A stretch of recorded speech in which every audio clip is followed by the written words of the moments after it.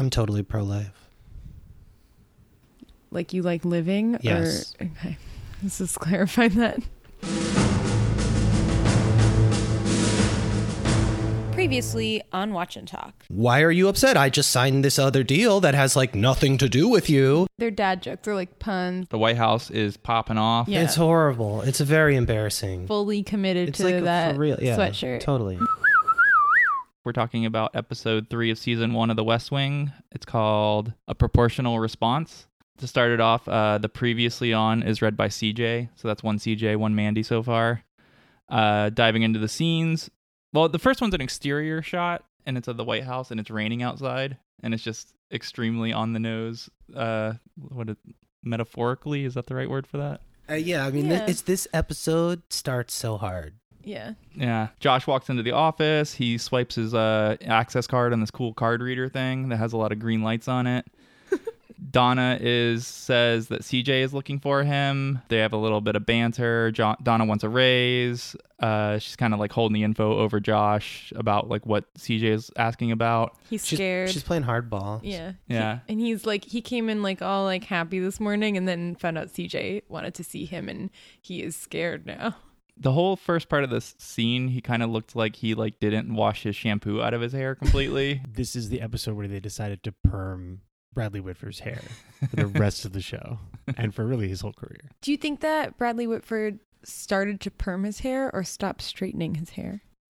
It's really just two sides of the same coin. I feel like a perm is like much more of a commitment than a straightening situation. Josh finally figures out that CJ knows something about Lori's situation with Sam, and then we go into the office. CJ is hiding out in there, With legs up on the desk, reading a newspaper, Yeah. like a super cool guy. making herself at home. Has anybody here ever put legs on a desk? Yeah. Yeah. I don't think I've done it. It's like an ottoman that's too high. It doesn't seem comfortable. It's nice to I'll stretch put my legs your- on anything. Yeah. No, I like putting my legs on anything. Having your legs on the floor is inferior to having them on something. I had one note on this scene that this is kind of where the overly dramatic lighting starts in the show, and that there's like spotlights hanging down from the ceiling. Like it's supposed to be the beginning of the morning in this scene, and it looks like it's midnight, and it's completely dark except for these like giant spotlights every like 10 feet in the office, and they never really stopped doing that. Yeah, the lighting is very bad in this show, and it really never gets much better. I think it's meant to be dramatic. And like moody. Yeah, it's just sometimes it's just very hard to see what's going on. Yeah, I was definitely squinting to try to see what was happening. Main titles, this is still that different theme song, I think. They must do it for the whole first season. So then we just go through the titles, and then CJ... I gotta say, spoiler in the titles, because I saw my boy Dule Hill coming up. Oh, yeah, they used his name in it? Yeah, and his photo. And I was like, oh man, honestly, right away, I was like, wow, the president has a new black friend. Yeah, so I was like, I guess like we can talk about this because Yeah. it was in the titles, but this is so exciting. It was so hard not to say anything last week when you were talking about that, to tell you about Charlie, my favorite character of all time. And this whole episode is very emotional for me because I love Charlie so much. I want him to be like my boyfriend. it's a great episode. Well, you totally foreshadowed it Mm-hmm. last episode, so I was expecting something. I wasn't surprised, but they hit you right in the credits. It's like, immediate. We'll get to it, but he's basically Morris, like, reincarnated. Yeah. I like trust him so much and I don't even know him. He tap dances In real life? in real life. He's like a acclaimed tap dancer. No way. There's videos of him. It's great. I didn't think Julie Hill could get any better, and then it just happened. The first scene in the episode is kind of the continuation of the one from before the credits. It's CJ and Josh. It's CJ yelling at Josh for a while about, like, how could you not bring this to me? She says Hard Copy's going to get a wind of it and talk about it. Which Was that a TV show? I kind of remember the name, but it's like a news magazine it's like TMZ in the 90s kind of, but slightly more cloaked in being an actual news program. They have a pretty great yelling at each other thing where So good. Oh, I thought of you, Brayden, when Josh tells CJ You're overreacting. Am I? Yes. As women are prone to do. it's like I'm watching Brayden I defend know. her. She's in like, the you're show. gaslighting me like right away. Yeah. It was like Oh, great. and then she says, that's what you always do. yeah, As it's you- always what you it's mean. And that I thought was too far. Well, so that pretty much is what this show has always meant. I thought this was kind of the show, like, recognizing how sexist parts of the first couple episodes were, and like in its like own way addressing itself. Yeah, I think CJ like takes a bunch of hits this episode from the men on the staff, and she deals with it in like a really magnificent way where she insults them back but also somehow takes the high road at the same time. She doesn't like cut deep when she insults them. It's good. She does call Josh a fascist. You elitist Harvard fascist missed the dean's list 2 semesters in a row, Yankee jackass. But I feel like it's a playfully fascist. She gets called a feminista first. Yes. Paranoid Berkeley chick's a feminista? And a shiksa, some Yiddish in there. I have a suspicion that fascist was originally technocrat, and they kind of were like, no one knows what technocrat is.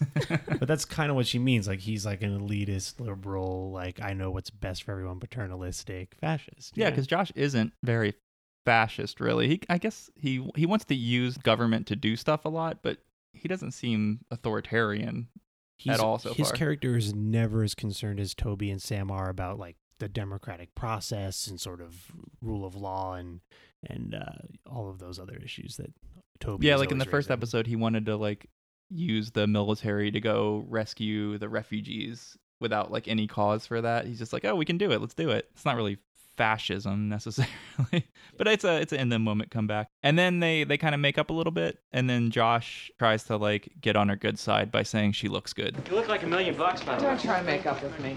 They kind of got it out, and then they just start up with the like casual sexism again. She does look good though.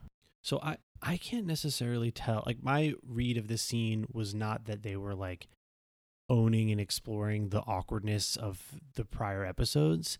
I kind of felt like Aaron Sorkin's intention was to have this be an ongoing theme between CJ's character and the male characters. Like, she's sort of the like feminist one that always reminds them and sort of scolds them about their attitudes towards women. Do you really think Aaron Sorkin is exploring those views critically, or is actually identifying with some of the views that Sam and Josh have towards CJ? I think that this early on in the show, it's sort of difficult to tell, but this episode makes it feel less one-sided because CJ is standing up for herself and she is doing her job really well. And really, it's just that she is the one scolding Josh and Sam, and they're freaking out about getting in trouble, basically, and reacting like children to her, but really, really mean children. So, like, because CJ's allowed to win, right? It kind of shows that she's in the right. Yeah.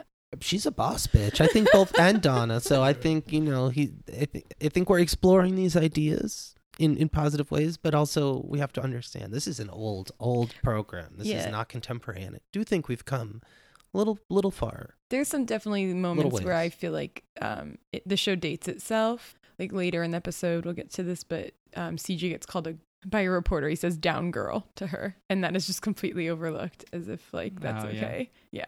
We'll get to that, but I don't know. This week, a presidential candidate said something about women leaving their kitchen. So yeah, I guess we haven't really come that far. Yeah, but to me, it dates the show a little bit. Josh and Toby and CJ have a quick walk and talk. Toby had dinner with the president, and he kept leaving to order people around about this military thing from last episode. He wants some kind of retaliation for Morris's airplane getting hit out of the sky. They mentioned the first lady kind of for the first time in the whole show, I believe. Then he basically says like he's going to blow up half of North Africa. Then they cut to the president and Leo. President is super mad. This is crap, Leo. It's been 3 days. This is amateur hour. Basically is saying that we need to blow up something quick. He says this is candy ass. This is candy ass. You get the sense that he is really disappointed with whatever plan he's already heard from the Joint Chiefs, I guess, and he thinks that the response is not proportional. Or too proportional, maybe. What it is it's candy ass. This is candy ass. He makes like a slip up. It's been 72 hours, Leo. That's more than 3 days since they blew him out of the sky. And Leo catches on that pretty quick and tells him not to mention that around the Joint Chiefs. He doesn't want the president to take it personally, really. But then the president says, I met Morris 4 or 5 times. Let's not do this like he was my son. And then I'm like, yes, he was. Like, he was kind of, like, they were very close. In some ways, he was a father. And they were like brothers, maybe? Yeah, I can see that. maybe they were more like equals, sort of. But anyway, there was, like, It was so heavy-handed the last episode. Yeah, President kind of disses Morris in that scene a little bit. Like, come on. I think he really feels strongly about Morris, but he's just trying to hide it and be like a tough guy.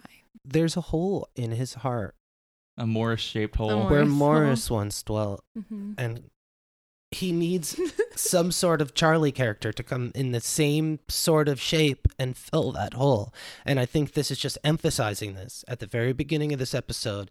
And spoiler alert, it can't end until that's filled. The president's glasses are missing. That's an important point for later in the episode, and they make a big deal out of it. I think he should have like a lot of glasses. I would have so many glasses. Seriously, when I'm president, I just saw that Teddy Roosevelt had like 12 pairs of glasses when he went into the Spanish-American War. and that was a long time ago. Yeah. They didn't have all these fancy glasses. I also get the sense that they're readers. They're not like for distance. And so I feel like people who have readers have multiple pairs. Oh, yeah, those aren't even prescription usually. Right? Are they? You can buy them at the drugstore. And you could, I think, in 1999 also, because I really wanted glasses and I bought a pair and then I couldn't see. Leo starts to say something. He says, like, we need to talk about, and then he gets interrupted, and then he never finishes it.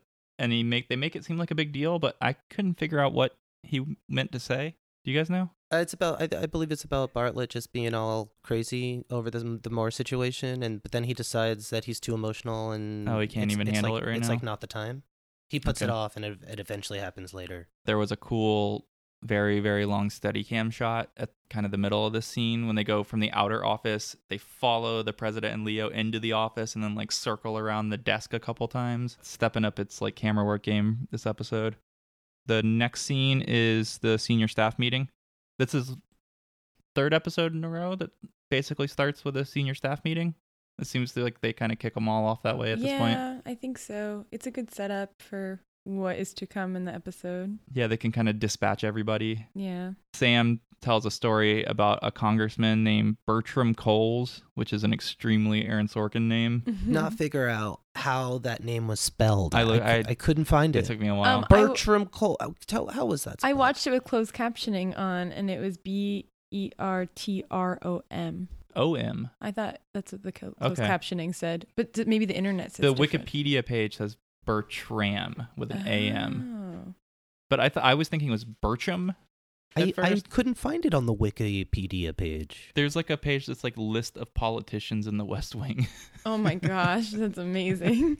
Yeah, I wrote his name. I wrote Bertson. I wrote Bortson, and then I finally saw it on the closed captioning, and then I was like, oh, Bertram. Bortson Coles. Those are some cool names. Bortson, son of Bort.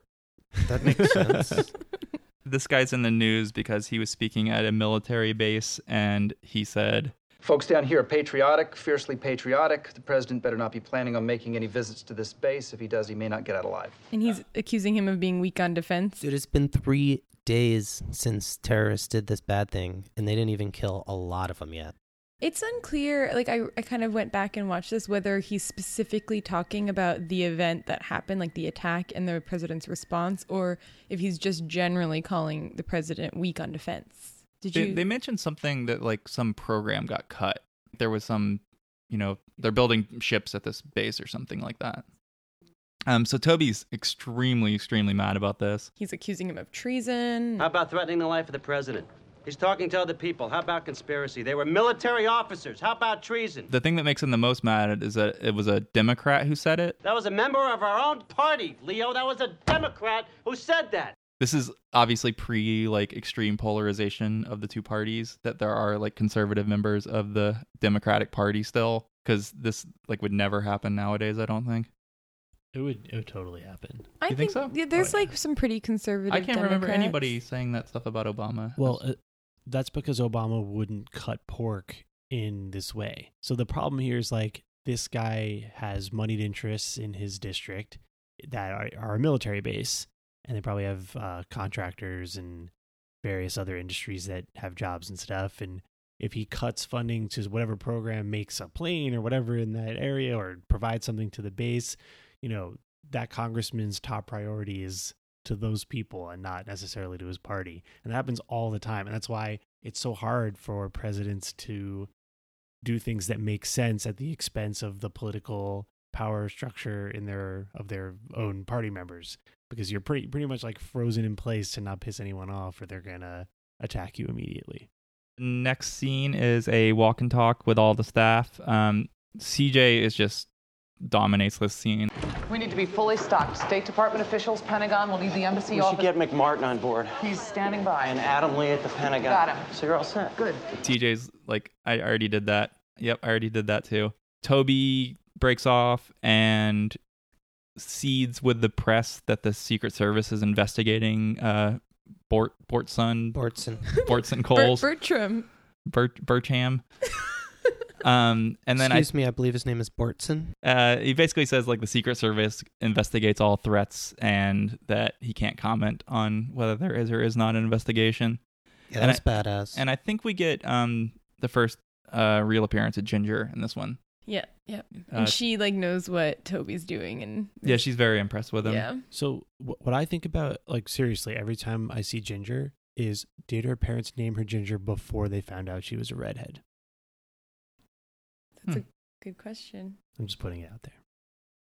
CJ then confronts Sam. She says she knows about Lori. You can't spend time with a call girl, Sam. You're going to get caught. Sam kind of gets defensive about it. Caught doing what? Don't get cute with me. And then they escalate from there. You work 50 feet from the Oval Office and you're consorting with a woman. Consorting? He basically says, like, I'm reforming her. It's okay. They each say three things that all mean the same thing. Yeah, that's a very... And accuse each other of it. That's another extremely Sorkin-y thing, is to have, like, this, like, repetition of, like, sentence structure between two people. You just said three things that all mean the same thing. You just said three things that all mean the same thing. But actually, I thought that one, like, landed really well. It was very, like, powerful. Yeah, and I think that what Sam said to CJ was, like, definitely crossing a line. He said, is you, once again, letting the character cops win in a forfeit because you don't have the guts or the strength or the courage to say, we know what's right from wrong, and this is none of your damn business. And that was, like, much meaner than what CJ accused him of.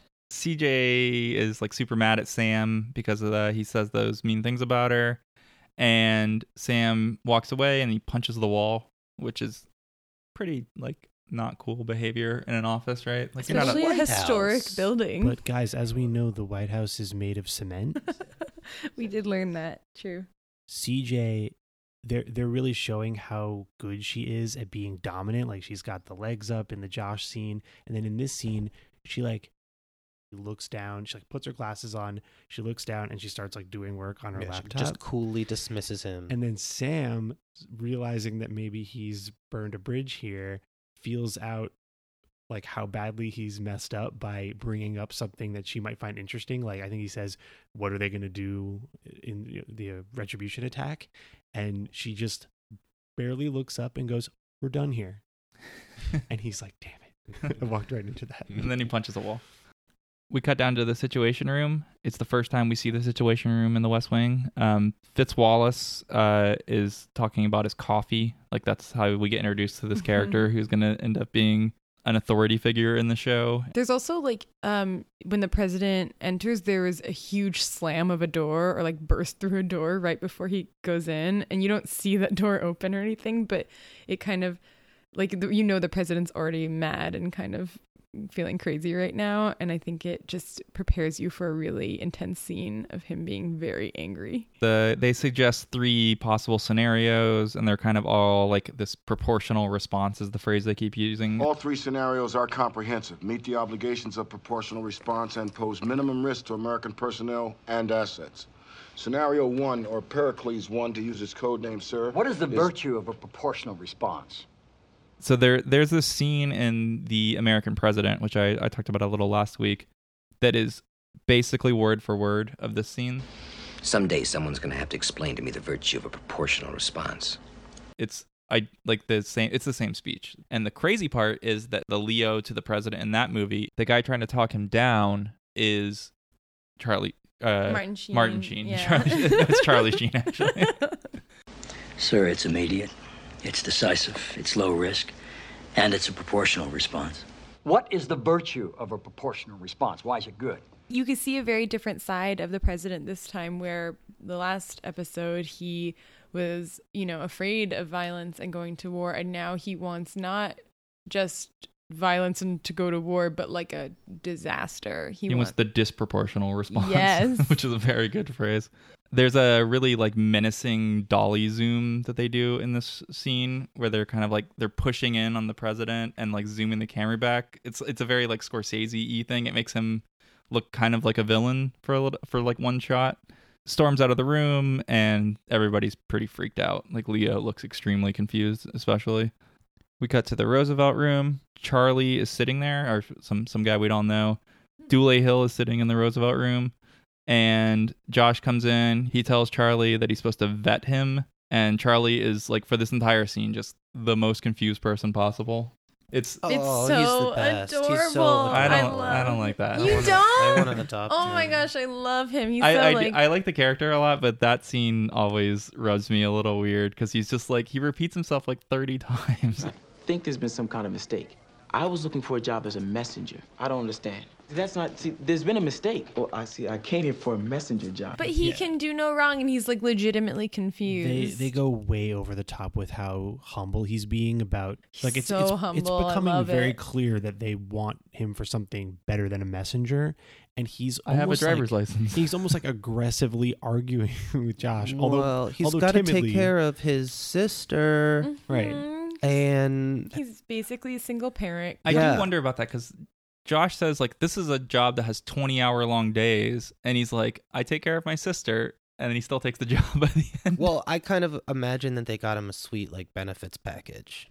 Like, they got him a nanny or something. Because they're there's, like, we'll take care of this. I'm sure there's daycare, but also there's probably plenty of single parents working at the Well, White sister's in House. high school. She doesn't really daycare. So there you go. And the president's like, There you I've go. changed my legislative agenda because of you, son.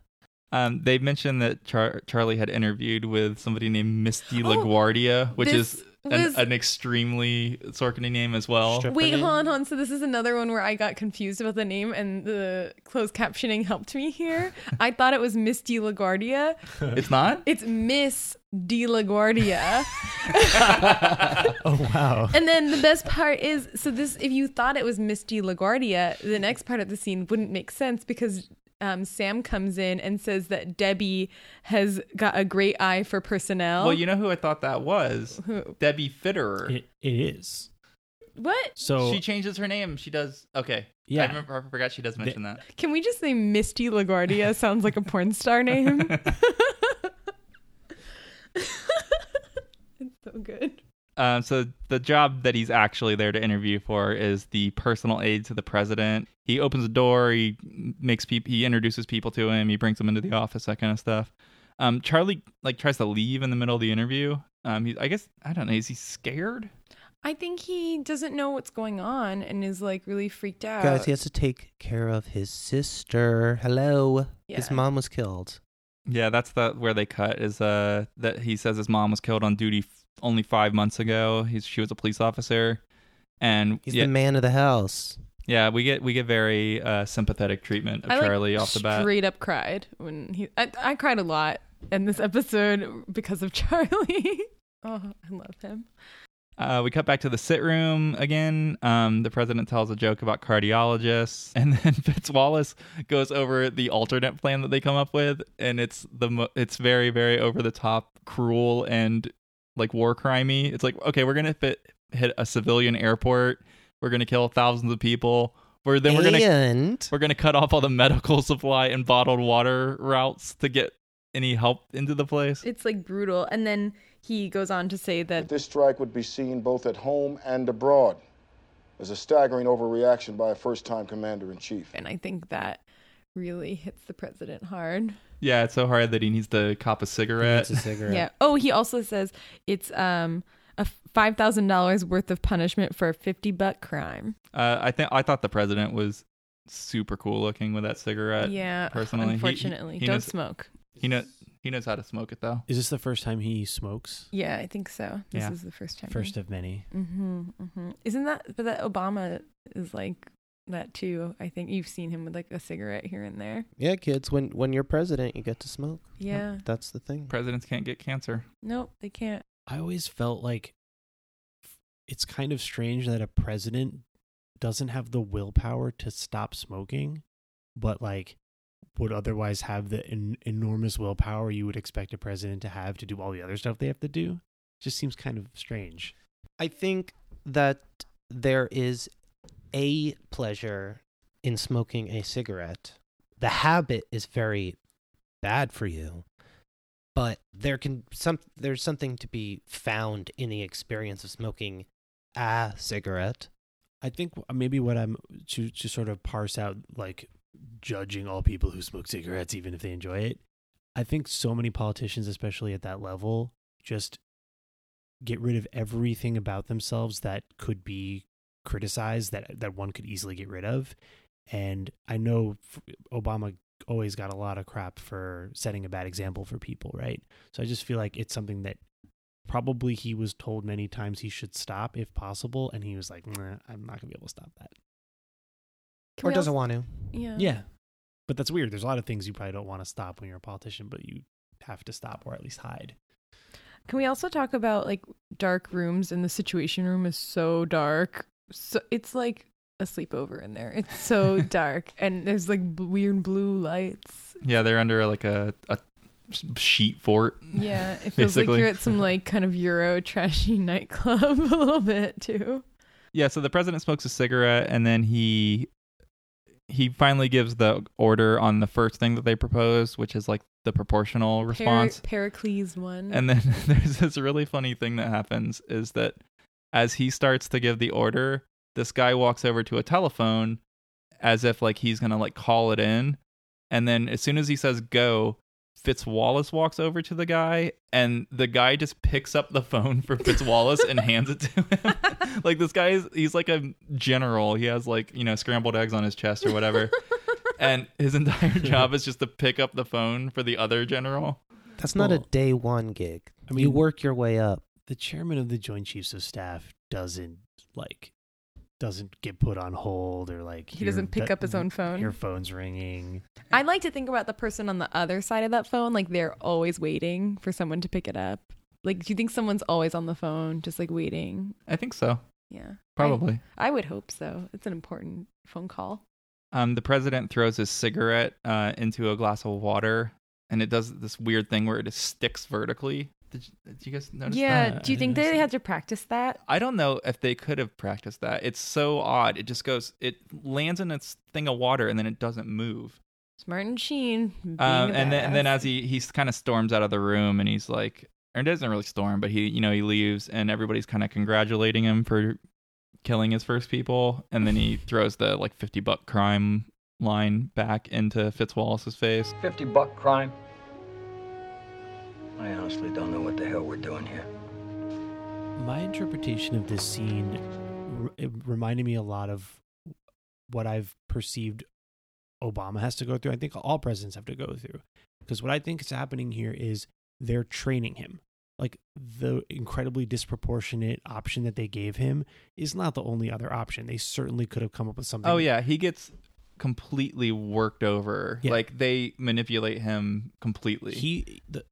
The commander-in-chief orders the military to come up with something a little bit more intense, and they're like, okay, so what we came up with is murdering everyone. Yeah, we can nuke the entire world, or you can do what we want you to do. Knowing full well that he was going to back down and go at the proportional option, right? And this happens, I think, all the time to presidents where they're like, listen, I want this. Like when Obama told Geithner to come up with a plan for nationalizing the banks or breaking them up. And Geithner was like, yeah, no, I'm not going to do that. Do you think he came up with like a big plan? He's like, all right, well, like capitalism's done. Well, they may not even come up with any plan. Here's the other plan. What I mean We're going to convert to an economy of seashells. You're told you're in charge, right? And then you tell someone to do something, but you're kind of beholden to being able to enforce their failure to do it exactly how you expect them to do it. And so I think in a lot of ways, like, you're kind of just this constitutional figure that signs off on the proposals that a bunch of other people are forcing you to choose between. You have to defer to so many people's expertise and understanding of things. You can't possibly sit down and, learn all of the nuances. Oh, you're talking about the shadow government. So the next scene is Josh and Charlie again. Josh is kind of quizzing Charlie about like his backstory. Sam pops in. So yeah, we're getting kind of like a Charlie exposition scene a little bit here. Then Sam comes in and like once the questions get too personal, he like kind of stands in for Charlie as if he's getting questioned. You know, it's kind of a allusion to his situation. And I think he's like, oh, Charlie, I'm going to ask you a series of like questions I just have to ask. And one of them is like, have you ever tried to overthrow a government? Like silly things. And then he starts asking about his personal life. And then Sam gets angry at him, which I didn't understand why he got angry. Well, he's on a people shouldn't be questioned about their personal activities kick. Right. So he's just like applying as if he didn't even listen to Charlie. Like when he asked him like, have you ever overthrown the government? And Charlie's like, well, and Sam's like, what more do you need to hear? Yeah. But he jumps. So I didn't get this from it, but he's asking you if you're gay. Like that is the thing he's getting I didn't at. pick that up. I didn't pick that up at all, but maybe there's something like Sam knows about Josh that he would ask that, or the interview process. Josh doesn't seem to deny it, right? So Josh like owns up to it, I think, pretty much. And I think the way that this is written, it's trying to make it seem like Sam is having a really emotional day and he's kind of erratic and getting overly angry about this, but I actually think his response is proportional to the accusation of asking that question, that he shouldn't be asking that and he should be angry that he was asking something. Don't ask, like don't that. tell. No, just don't ask. So asking personal questions that are unrelated to the skills necessary to perform your job or your academic background or work history is actually illegal in most contexts. So you're not allowed to ask any personal questions that could lead you to finding out what the socioeconomic background of their family is or their sexual orientation. Wouldn't somebody like being in direct contact with the president fall into the case where like you get to ask those kind of questions, like a deep background check? I think the exceptions are where there's an appointed position versus something you're sort of hiring from the general population. So yeah, I'm not sure whether a White House... But I don't think it would be the deputy staff. chief of staff that would be asking those questions. I think it would be some, like a Secret Service. Misty LaGuardia probably would ask. Yes. Misty LaGuardia, yeah.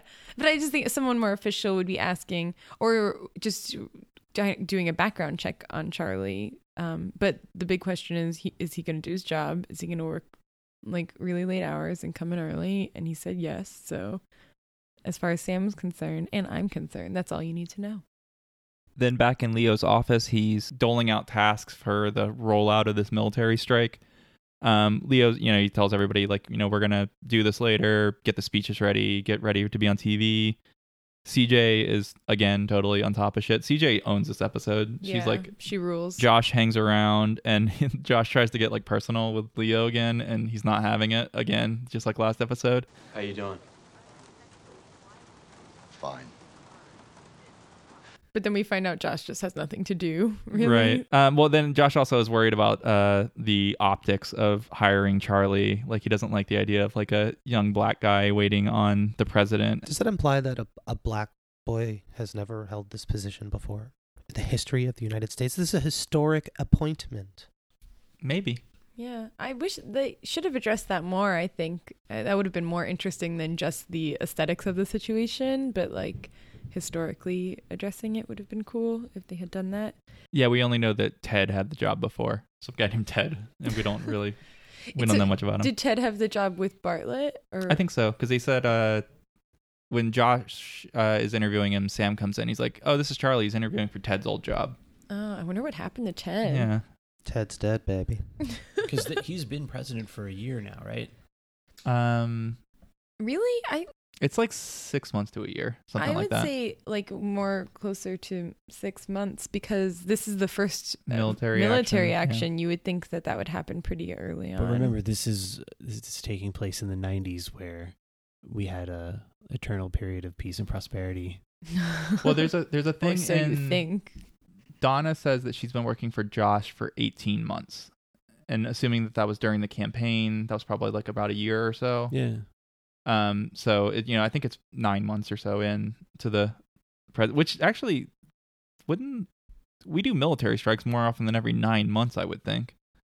Certainly now we do. And I think even during Clinton we probably did. We just weren't paying attention to them as much. But I know I can only think of really maybe 2 things that Clinton, like I know Bosnia he intervened in, and I can't really think of anything else. But maybe those remember were he just blew up that publicly- aspirin factory in Somalia. Yes, that's right. I don't remember that. No, I was too young. So then Fitzwallace pops in. He's never met Josh before somehow, But yeah, which seems entirely implausible unless Fitzwallace just got hired or something. But but Fitzwallace like kind of implies he's been around for a long time in that position. right. So I don't know how he'd never met him before, because Josh is kind of like the number 2 behind Leo, and like in the previous episode he was like in the room getting military debriefed, and somehow he's just never met him. Leo kind of confirms that the Charlie thing is going to be okay, and Fitzwallace is pretty like knowing about it and pretty funny. And why the hell should I care? That's what I thought. I got some real honest-to-God battles to fight, Leo. I don't have time for the cosmetic ones. This is actually my favorite scene, from Josh coming in to talk about the optics of Charlie being black through to Leo.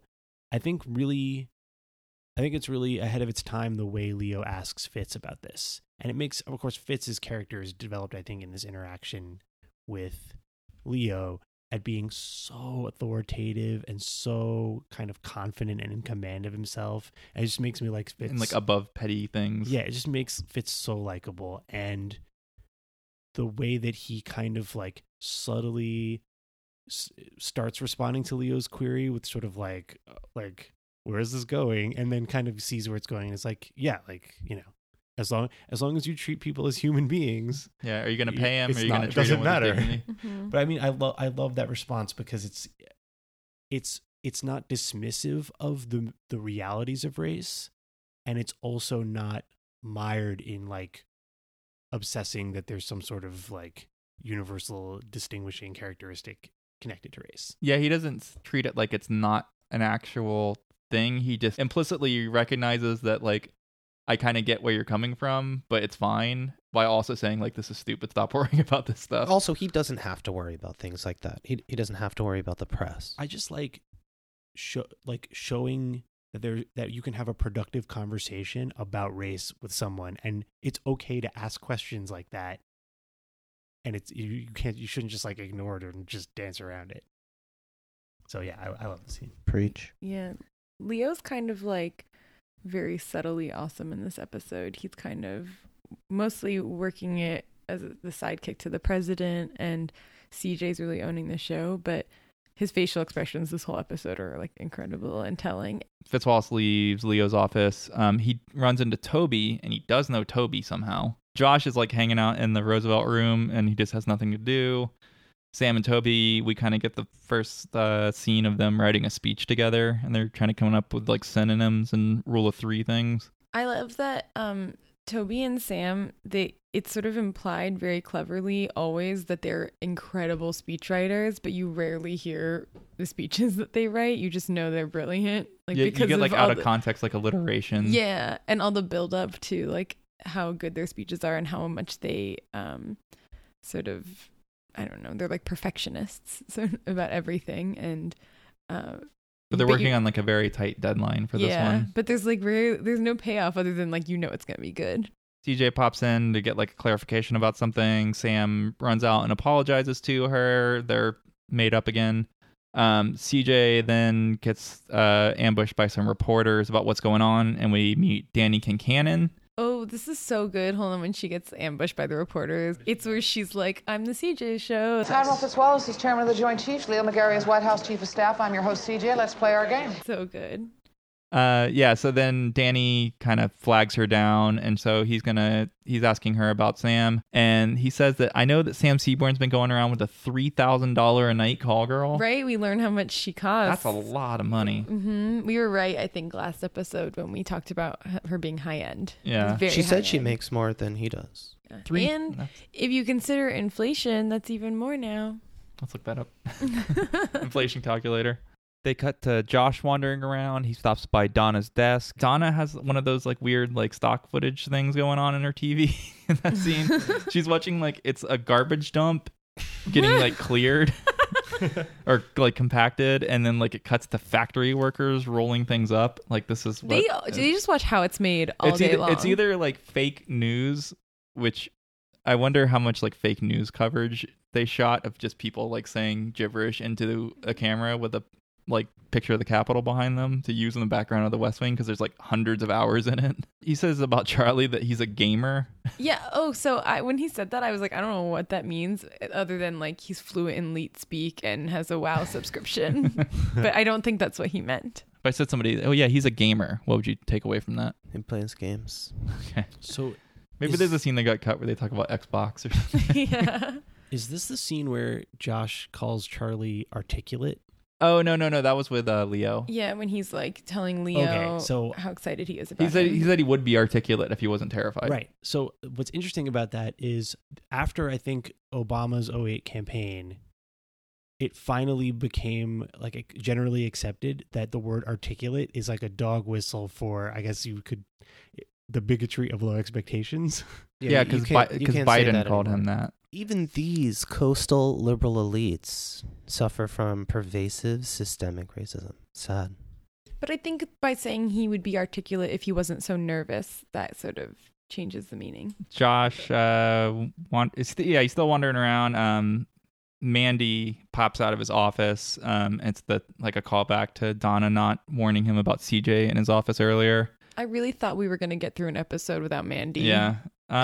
Mandy's okay in this one. She wasn't that bad. The only thing that Mandy did, she's just like hanging around, getting psyched about her new job and going to work at the White House. It's a weird gift. Yes, that's what I was going to say. Mandy's like totally cool. I'm like fine with her being in this episode, and she seems smart and funny, and then she gives Josh a gift, which is a picture of them when they were a couple with his head blacked out with marker. Well, she said it's the night they met.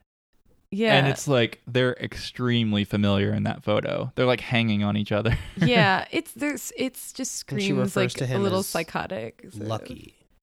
Yeah, but I thought Mandy was like somewhat endearing in that one. She wasn't too bad. Yeah, I thought she was chill up until the creepy photo. Like, why would you give that But to Josh someone? liked it though. He put it up on his desk. Well, she was standing right there. What would you do? Like slide it into the trash slowly when she turns around. And Josh has a lot of like crap in his office too. We should keep tabs on if he keeps it on his desk. We should in the future. Yeah, but that's like that's a super weird thing to have on your desk. Can you just imagine, like, put yourself in that Photo position of if like ex. an ex-girlfriend of yours was Yeah, like, what if you got mailed that? Yeah, like a psycho. Yeah, that's cause for like arrest. scary. Yeah, So restraining order. Even if they do continue her sort of psychotic rage. Well, she doesn't have psychotic. It's like subtle psychotic. It's like, no, she does some endearing things, and she's becoming more likable for sure. Especially when she gets into the White House, I think she becomes more charming and less like yelling, threatening to kill people with her car. They almost had me for Mandy, and then the photo. So yeah, I don't recommend it as a gift. Okay, so then we get Danny and CJ. CJ manages to talk him out of covering the Sam story, or even like looking into it farther after she like explains Sam's good intentions. And but like aggressively does, and then this is when Danny says, "Down, girl." I'm sticking by him till the president orders me otherwise, and I'm going to look very unfavorably on those who seek only to make us look like fools. Girl. Danny? I'll drop it. Good. I'll drop it. And he's a good guy, so he's not going to report on it. And then as kind of like a reward for not pushing the story too hard, CJ gives Danny like the scoop on the bombing for 10 minutes, which in the age of like print newspaper is not going to accomplish anything, right? People still care about scoop. I don't know. Do we know who Danny works for? Because you could have a conglomerate that does print media and television, and then you could sort of get started on your Chiron and like your writing of whatever. I think he works for a fictional paper. We get Josh and Charlie again. There's a quick little kind of like inter-office politics thing about how Toby took over the council's office for the communication staff. Yes, I'm so glad you noticed Also, that. Charlie's first walk and talk. Charlie's first walk and talk. Baby's first steps. The Toby thing is very like indicative of like the messaging taking over like the actual governance and like that they get the prime office space. Yeah, and that would never happen in real life. Like, there's no way. You think the White House Council would still have it? Absolutely. Yeah. Because in real life, the White House Council is getting consulted like constantly by they're like they have to be at the center of everything that's happening in the White House. They wouldn't be ousted to some like basement or spoilers for the speechwriting staff Yeah. to take over. Yeah, that's true. You would think that they would be closer to everyone. Like, I mean, we'll get to that in a later episode, but the White House counsel would be like physically closer to. Well, they How were. many and people so- are on the council? It's not CIL. Oh, okay. Then Josh says it's time to meet the president. Charlie starts kind of freaking out. Well, he says the only thing left to do is say hello to the president, and their stops because Charlie stops in his tracks like, what is going to happen? He's not good at walking and talking. Well, he's just not ready to meet the president. It's too much for him. He's very overwhelmed, I think. He was here for the messenger job? Yeah. Well, we know he's good at talking, right? Because he's articulate. Yeah. So he eventually walks him into the Oval Office. Everybody's kind of getting prepped for this speech that they're going to give about the bombing. Like it's like a national address for some reason. That kind of seems like the president is like putting more importance on what this action is than is actually like valid. Because like Obama bombs people like every day, and he doesn't go on But I think TV to talk about it. It's the first one. That's why it's Maybe. a big deal. And that seems to be like ever since the meeting with Leo where they're preparing for it, it's CJ wants a moment with the president because she wants to get this right. It's the first one. Mhm. And that's kind of, I think, why there's so much chaos and everyone's so high strung is because this is the big first military attack that they have, and they gotta Never get forget it right. your first bomb. You never forget your first bombing. Yeah. But maybe that's also indicative of how far we've come since the 90s, where the rare occurrence of a military action was like, oh, it's like a big deal. This is before the war on terror. We're now in a permanent war, so there's always bombing. We don't care anymore. Yeah, but it's less visible because you don't have a big deal made out of it. The president can't find his glasses still. He keeps like trying to read something and keeps putting it like closer to his face and can't do it. He's kind of yelling at everybody about his glasses. Miss Landingham says that she can bring an optometrist in as a kind of joke. Charlie uses like his context clues to figure out where the president probably left his glasses. It was the Phoenix report in the study. He like that's a pretty good scene for Charlie where he has to like speak up, and then everybody just like the music stops and everybody turns around and like stares at him. And the president is the DJ stops. Rude. He's so mean to him. I cried a little bit. Yeah, he says, I don't have any time for new people. Yeah, that's so how we know mean. that Jed Bartlett is an introvert. Oh yeah, it doesn't give him energy to talk to people. Yeah. Yeah, and even Fitzwallace said earlier he doesn't need new friends. He's the president. But oh yeah, he's not here to make friends. Yeah. This is actually It's show government, not the show first friends. reality show. Yeah. No, it's so mean. He's so mean to Charlie, and he was just trying to help. And then, of course, Miss Landingham's like, "Okay, we know where the glasses are now. Thank you, Charlie." And that Leo kind of takes that as I need to pull the president aside. Another great Leo facial expression. He's like, "Okay, let's time out this one." Yeah. He takes the president into his office, and he basically says like, you can't go on TV and yell at everybody. He says he needs to buy flowers for his wife. He basically says he's gonna fight him.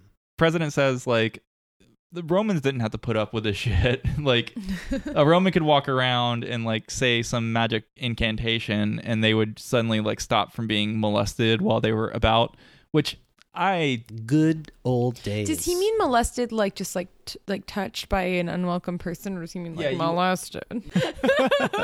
I think molesting's way down since Roman times. Oh, before we move on too far away from this, what triggers Leo deciding to finally have the private conversation with President Bartlett was Toby making like a explosion gesture to him. Oh, I read that differently. I thought really? it was the Charlie snub. No, I think it was the Charlie snub, and then Toby says you have 10 minutes before we're on air. No, he said 10, like he held his hands up 10. Really? You thought he was just like blowing it up with both hands. Yeah, I thought he Toby's was definitely like, making explodey hands. Oh, maybe you're right. When you He's look like, back. So he's just warning him like, you've got 10 minutes to have this conversation. He's doing it like you would signal in broadcasting to someone like 5, 10 minutes. But I love that you think that it was an explosion. The president throws out like a couple like stats or like incidents that have been like percolating while he wants to kind of like ratchet up military force. I did the hands. And he says 286 Marines were killed in Beirut, which is sort of like a real thing. It happened in 1983. No, Beirut is a real thing. But in 1983, 241 American military servicemen got killed in Beirut. So I think this is shortly after like the rift. Mm-hmm. The time. So rift. it's like still kind of similar, but like this is like what after 1969 and before 1983 now. So we're narrowing down there. And then Leo comes back at him with the best part of the whole episode where he says, "So, my friend, if you want to start using American military strength as the arm of the Lord, you can do that. We're the only superpower left. You can conquer the world, like Charlemagne. But you better be prepared to kill everyone. And you better start with me, because I will raise up an army against you, and I will beat you." Yeah, so this is where the president's been the victim of some threats this episode, but his own chief of staff threatens a military coup. So I think my West Wing fan bona fides are well established, but this would have been a better show. And from at this point on, it was like, okay, bring it, Leo. And then Leo like storms out and starts like raising another army, and they just do that for 7 seasons. I would definitely kickstart that. Yeah, pretty sure you just created a new West Wing fanfic. Oh, yeah. We should like make a comic about this or something. What if? Mm-hmm. I think Leo could like bring it too. He's little, but he's the mighty. military like respects him, so I think he could have picked off some commanders. Yeah, and he seems to go way back with Fitzwallace. So the president fights back a little bit. He says like, "Oh, they're just going to rebuild these things in 6 months," and then Leo says, "We're going to blow them up again in 6 months. That we're getting really good at it." And then he says this weird thing. It's what our fathers taught us. Why didn't you say so? Which I don't actually understand. I guess it's just like, this is how we do things is the takeaway there. But it's an odd way of phrasing that. I got from all the tense scenes with the Joint Chiefs that he is being looked to by them to sort of tell the president like how this is going to go, like what's the deal is with the military, and how, you know, they're going to kind of just do what they're going to do. And there's a way of doing things. Yeah, there's a lot of like so far references to what fathers can teach people. What about the moms? Moms don't do war as much? I don't know. I grew up in an argumentative household with my mom. I love you, Mom. But if a 13-year-old girl and a mom, they're just going to go at it. It's war. The president says something to Leo about like all the work you put in to get me to run and to get me elected, which is a little bit of backstory that like kind of Leo is the reason that the president even ran for president. And then they kind of joke around about Bortz and Coles. And the president hears about this for the first time, which is that was interesting to me because that seemed like that was like a story already. But I guess the president just doesn't read blogs during the day. He don't got time for that. He's busy with the military stuff Yeah. going on, man. Mm-hmm. Well, he says, I have a story like about Bortz and Coles, Bertsum, and the president's like, oh, I know this is going to be a good one. I like any story that starts with Bertram Cole. Yeah, Bertram. By the way, I really like this scene because it kind of plays into this thing I've thought about a lot, where it kind of sucks to be the president. It kind of sucks to be a lot of political office holders. And I think too often the press glamorizes being the president. Something they like mention so many times in this episode is that this is his first time having some sort of military act, and not just that it's like a bit sort of rite of passage thing, but more that it's like very trying on a person and difficult, and like how can you possibly mentally prepare for something like that, to have to like order an act of violence. And I think that that's a lot to ask of a person who you're electing based on like policy and stuff. And like I kind of feel like you have to have narcissistic personality disorder to think, one, that the pros outweigh the cons at having that kind of job, and two, that like to really believe that your decision making ability is so much better than like anyone else out there. Well, and the campaigning, like calling people 10 hours a day for 2 years, begging them for money. Yeah, of begging them for money to like invest in your operation to put you in charge of everything. Yeah. So this is one of those scenes where there's yet another sort of like tug at a feeling of realism where you're like, oh yeah. But then they do have like a very nice like human moment, even as high stakes as this moment is. Like he can hear a story about some like goofy guy that they both know and be amused by it, and they can joke around a little. Well, it's like that's the signal that he's finally gotten to a point where he can kind of laugh and not be so tense and vengeful. Well, I think he realizes that he's got a new black friend. Oh, right, because he asked about Charlie. He's like, who was that guy? That's the turning point. Yeah. He's like, oh, I like the whole is Morris who? Yeah. Oh, you're right. Yeah. And then we cut back to the Oval. CJ and Toby are talking. CJ's getting questions about this like Secret Service inquiry thing that Toby did earlier. Did you say that? Yeah. Hey, you don't suppose that's how the story got started, do you? You know what, CJ? You tell Burt Coles that Toby's Eagle said there's a new sheriff in town. And then the president comes in and talks to Charlie. He somehow already has all this like very specific info about his mother's death, like the kind of bullets that she got shot with.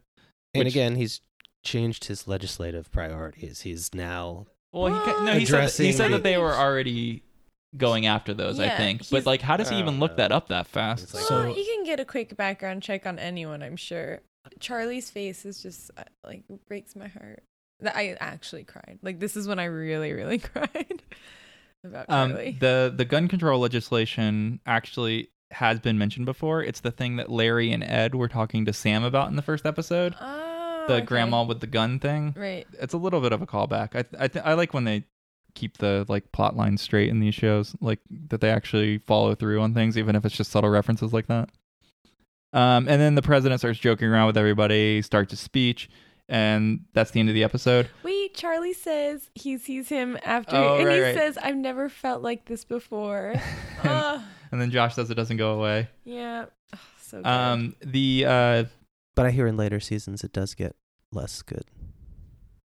That's what I've heard. Who you heard that from? Just remember that you said that, and we'll see. Well, we have it on tape. It's just getting. It's going to get better for a while.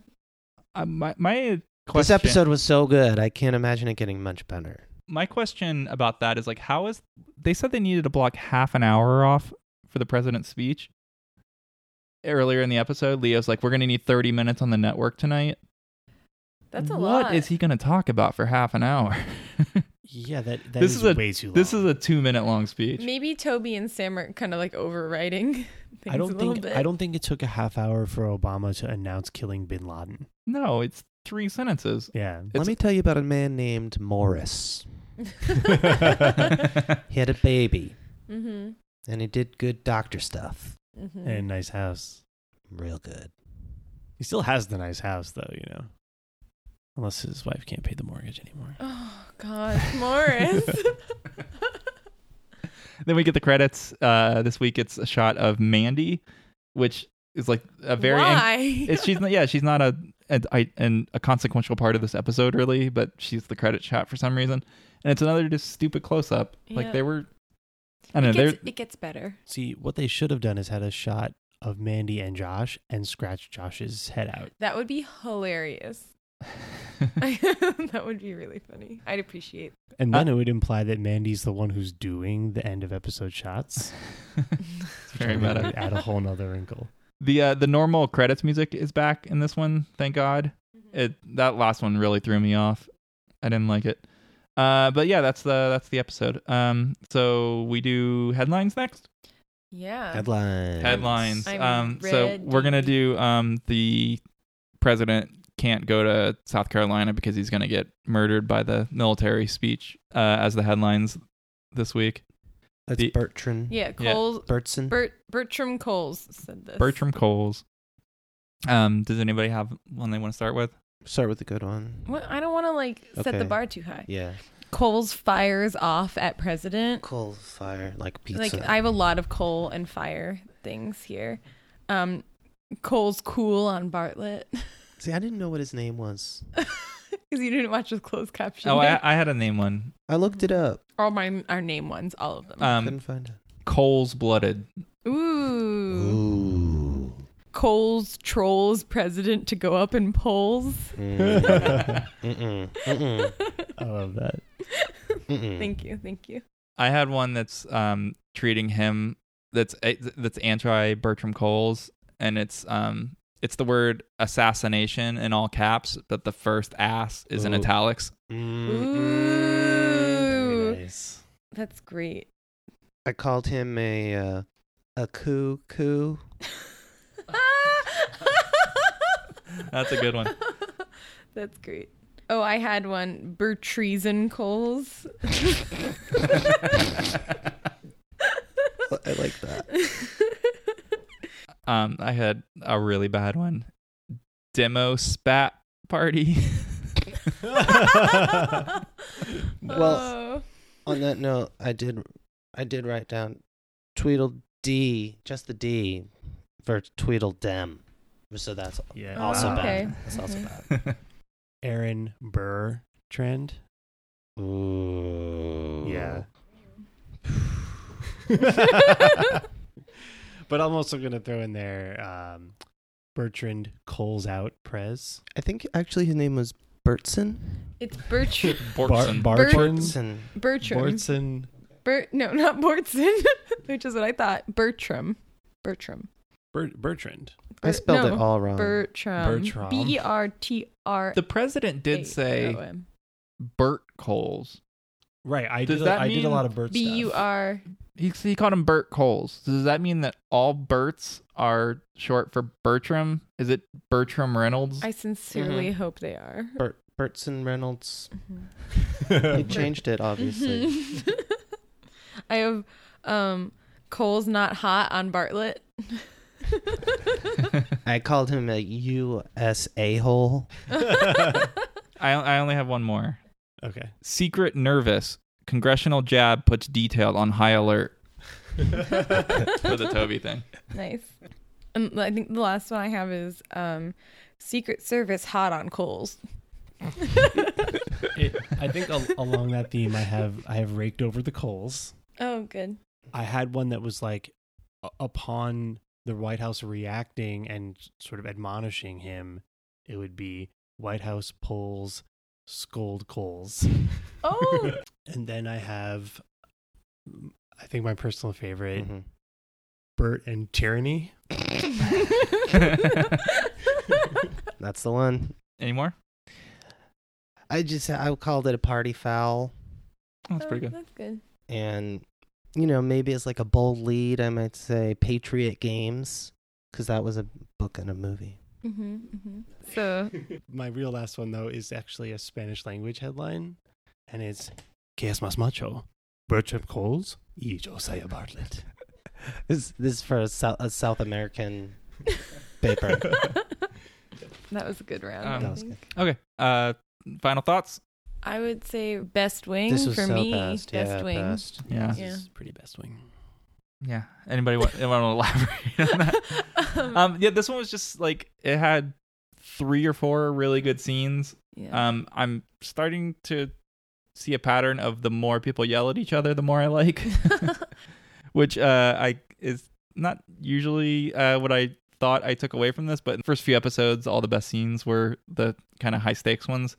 This episode has like a ton of tension in it, which I think we were saying was lacking from the last episode. And it's really nice to see that it kind of really doesn't let up for very long when there is tension. It's like the next moment, there's something cute or nice, and then it's tension again, which I like. It almost feels like this could have aired as a 2-parter. Yeah, I can see that. I mean, it obviously has like a cliffhanger, but like... In that I'd like to watch like more of this episode because it's so good. But even with the last one, so like if they would have shown them both at once, the last one, all the complaints we had about the last one wouldn't have had much validity because they all pay off in this one. True, but it would have felt, I think, still very like fluffy and light and weird in the beginning, and then like packed full with tension and interesting things. And oh, I forgot about all the weirdness in the last one. Yeah. Okay. I don't know if you can really do much to help recover from that episode. I also think this is a good episode because it kind of proves that you don't have to have the best scenes in the show be with the president. I think the scenes with the president are nowhere near the most entertaining or poignant or moving scenes, which is nice. Did you have a call out for the most moving one? Charlie. Yeah, I mean, you can't really. Obviously. Yeah. Every single scene with Charlie, but mostly the last Like one. they are milking Charlie so It's working. hard. I'm so easily manipulated when they have a new friend of the president. It's kind of nice, like a change to see all the characters who are normally super harmonious together not getting along, which feels more realistic. And it's always like a battle of wits, which I love. Yeah, this is kind of the first one where CJ has a story. Yeah. Really, she was just kind of in the background for the first few. She's a character, but she never... I think this is her first plot line. Yeah. Can we say CJ is the alpha of this episode? Oh, absolutely. Definitely. And and Leo. Well, I would say Leo's more of like a supporting actor in this one, supporting alpha, because his alphaness is way more subtle until the very end. Yeah, he does say he's going to raise an army against the president. Though. Yeah. Yeah, he kind of like alphas by staying calm when everyone's panicking. He's like diet alpha. It's longer takes, more intricate camera work. They start to define the visual style of the show a little more, even though it's kind of the goofy lighting thing, but that's definitely something they stick with for the entire series. And I think that was the most it was ever on display was in this episode. Do you think the lighting thing is like, so you can't really see that much what's going on in the background, and it just like, so they need less articulated hustle and bustle in the background, and it could be more just people moving and talking? I think it's literally just looks cool. Yeah. I don't think they think much more about it than that. It was the darkest episode yet. Yeah, and that was like a little bit on just like the thematic thing. They were just I think they were very much trying to like pair up like it's rainy and it's dark inside and the president is like feeling sad. Actually is I think a pattern that the weather reflects the president's mood. Oh, we should keep track of that. Yeah. Maybe he's some kind of sorcerer. It's nice to have like plot lines that we actually can follow and care about, that you see to fruition in some way. There was actually an argument in this one, like the proper use of force. Oh, there's yes. like a political policy argument where the last one was extremely vague. Mm-hmm. I think that carried like 3 or 4 of the scenes was just the arguing over that.